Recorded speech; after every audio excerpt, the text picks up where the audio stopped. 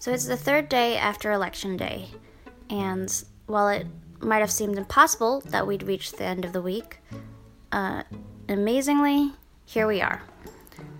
And I think over the next few weeks, things will probably get a little bit worse before they get better, as everyone, myself included, start to come to terms with what the election outcome will mean in our day-to-day lives.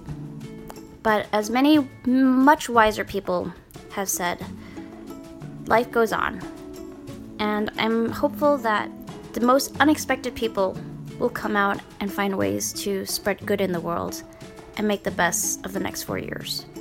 In this next episode, I invited Margarita Alcantara to speak about her work as an acupuncturist and Reiki healer.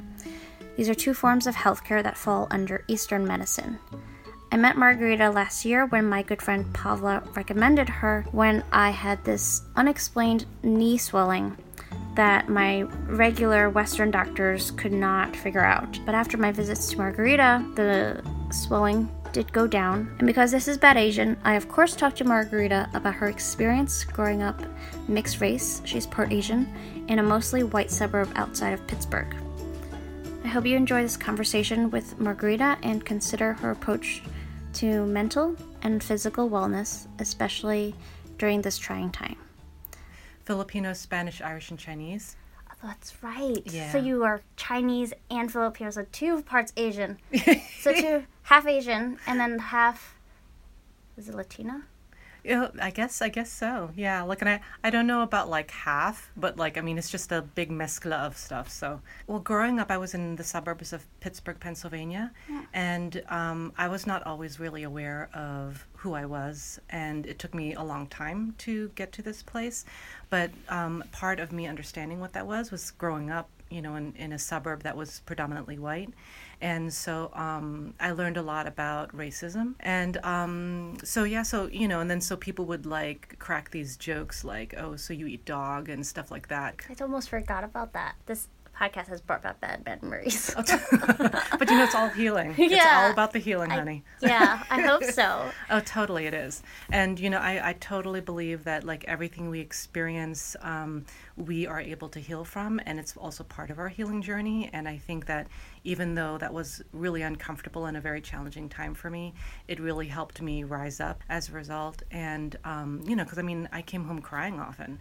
And so my mom and my dad were both there to be like, no, you don't eat dog, but, you know, this is what your ancestry is like. And so they really started to instill, you do have something to be proud of. It's not just you being this small-minded person, you know. I mean, I think having an understanding of where my ancestry came from was ultimately pretty empowering for me. I started Bamboo Girl Zine. Zine is pretty much an independently published magazine. Mm-hmm. And back in the day, it was all print, you know, because the internet wasn't really out yet. And it was mainly because I was a very good Asian, actually, back in the day. You know, I didn't speak up against anything or anyone. I was quiet, did what I was supposed to do. After college, I was just like so done. I was so done with all that. And I was like, you know what? I am sick of this. I'm going to blow up. Like, what did you think was good that you kept doing that made you angry at the end? I think it was just because I felt kind of repressed. I couldn't speak up. I wasn't able to emote. I wasn't able to be angry. It was that conditioning of just be pleasant, always smile. In the Filipino culture, they like to preen you for beauty pageants and things. And I didn't know that. Yeah, so my mom like was kind of hoping I'd go there, but then like when I started showing up to rehearsals with like steel-toed boots, like she was like, okay, that's not happening. But I think it was just really, I did get a little resentful of having to be pushed down for so long. And then so when it finally blew up, I was in my 20s and I started writing things that I felt, you know. So I mean, of course, some of them were not very PC or Is this in the 90s? Quiet. I guess it's like, yeah, because it ran from 95 to, That's so it would more be than 2005. Yeah, I think I was just reacting to everything. And so I got it all pretty much out on paper. And I used to joke back in the day that my zine kept me out of jail, because by that time that I had finally allowed myself to feel my emotions and be who I really am, like I was really so angry. And so that was happening on the streets. I was getting into fights. I mean, it was like I was like fire. What did it talk about? What did your zine talk about? My zine was all about confronting and challenging racism, sexism, and homophobia, because so many aspects of myself were like starting to form and come forth. And so I was honoring all that, but I was also really addressing the injustice of a lot of things that I noticed. And also just like, becoming who I am and allowing myself to speak for the first time, I think. And so it really became a vehicle for my throat chakra to open. What's a topic that especially resonated with you? One thing I remember was, I would get a lot of email in my P.O. box, from folks who were like, oh, I loved your zine, or I hate your zine, it sucks, or, whatever. People were talking about it, at least. And this one girl who wrote me, she was like, your zine helped me get out of an abusive relationship.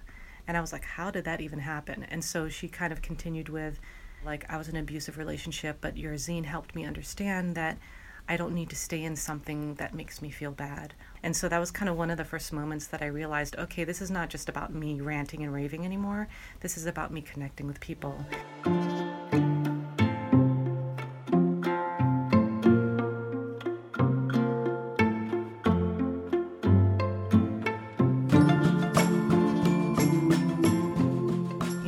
Is actually a radiologist, now retired.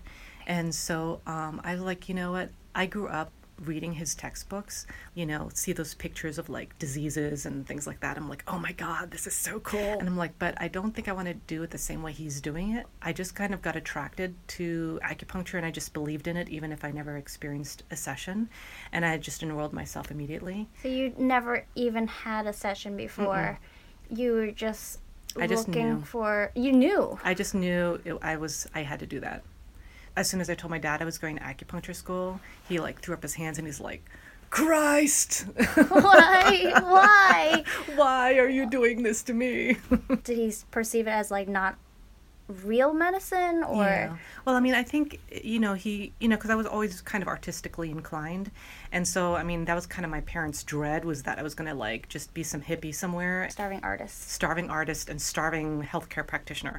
So, like, that was like, they were like seeing it in their eyes already. But then I think like once my dad started seeing what I was studying, because I mean, I was like studying for a test one day and he kind of like looked at the book that I was studying and he's like, wow, this is a lot of information. And I'm like, yeah. And he goes, oh, I see, this looks pretty comprehensive. And then he started like changing his mindset about it to the point that when I was still yet to graduate, he allowed me to work on him with acupuncture, which, I was kind of shitting my pants because I was like, oh my God, this is my dad, first of all, which was like a big deal for me. But then he's an elder, he's very strict. And I was like, I don't know if I can impress him with what I do, but I'll just do it anyway. And then, and I was treating his sciatica at the time. And that's pain on the lower back, is that correct? Yeah, it kind of originates in the lower back and then it goes down the leg. And so I treated him. And then afterwards he goes, Marita, if this is the way you're going to be with your patients, you have a good bedside manner. You'll be okay. So, yeah, so I was like, oh my God, thank you.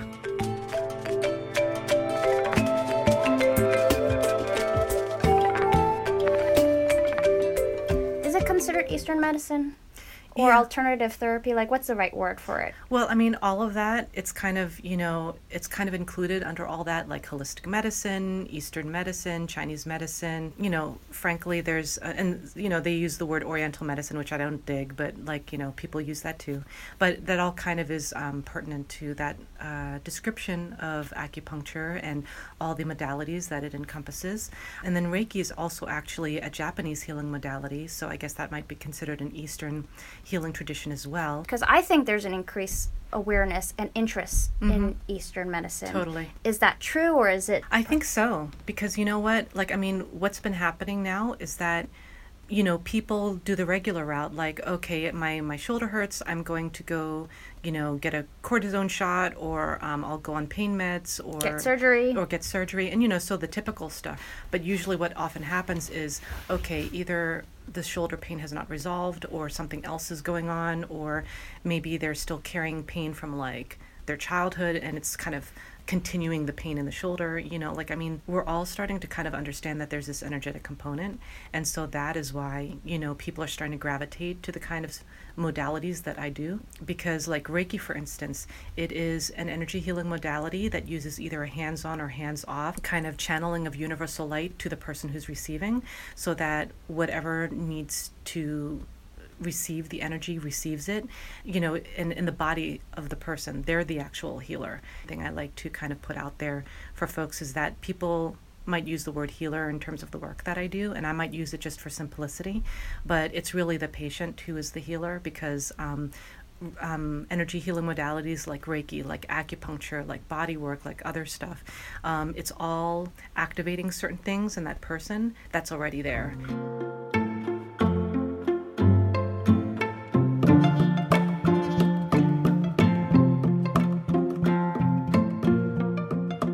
I guess what I'm curious about is how other patients of yours might find that it helps improve their lives. Yeah. Well, oftentimes folks come in for a physical thing, like, oh, my back hurts, my shoulder hurts, I've got digestive issues, I've got ankle pain, stress, anxiety, so all of that kind of very physical, tangible stuff. And so they'll come in for that. And usually what starts happening is that not only does their main issue get addressed, but then they start to realize what they've either been carrying in that area that has been contributing to their pain, or they realize that part of their discontent in life is due to like unhealed stuff, that hasn't been processed yet. So with the acupuncture, each acupuncture needle and even the organs involved in acupuncture, they each have a very physical component and a very emotional, spiritual one. And so when you're addressing it with acupuncture, you're really getting both. And so if I'm addressing knee pain, for instance, yes, we're addressing your knee pain on a local level, but maybe we're also balancing your chi and blood, because maybe you're a little deficient and that's why you're a little fearful. Maybe your spleen energy is a little off, and that's why you're worrying a little too much, or your digestion is not very good. It's kind of this whole body thing where, okay, yeah, we're taking care of the physical aspects, but when I'm feeling your pulses and taking a look at your tongue, which are diagnostic tools, then I get an understanding of what your body is saying. Hey, this is what's happening in here. And why actually this goes back to what you were saying.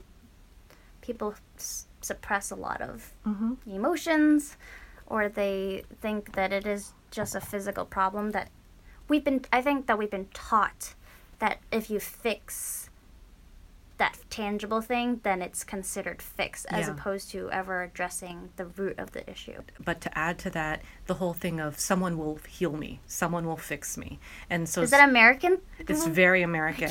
Yeah. And so like people be like, they'll come in and they'll be like, fix me. The reality is that we all need to fix ourselves. Actually there's been a rise, like in the past couple of weeks, of patients coming in with anxiety and stress, and like physical manifestations of that, like tight shoulders, neck is cricking up, as a result of the stress around the elections. And just even like I had a 10-year-old patient, and he's Colombian.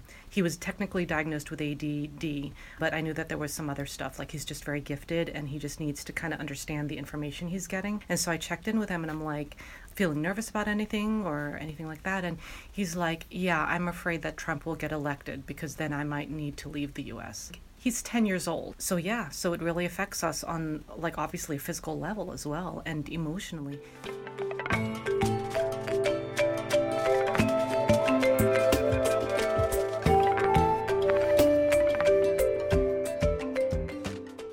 Yourself, like how do you spread positivity as opposed to demagoguery? Yes. Yeah. Yeah. Like to raise your vibration, you have to pull towards you the things that bring you joy.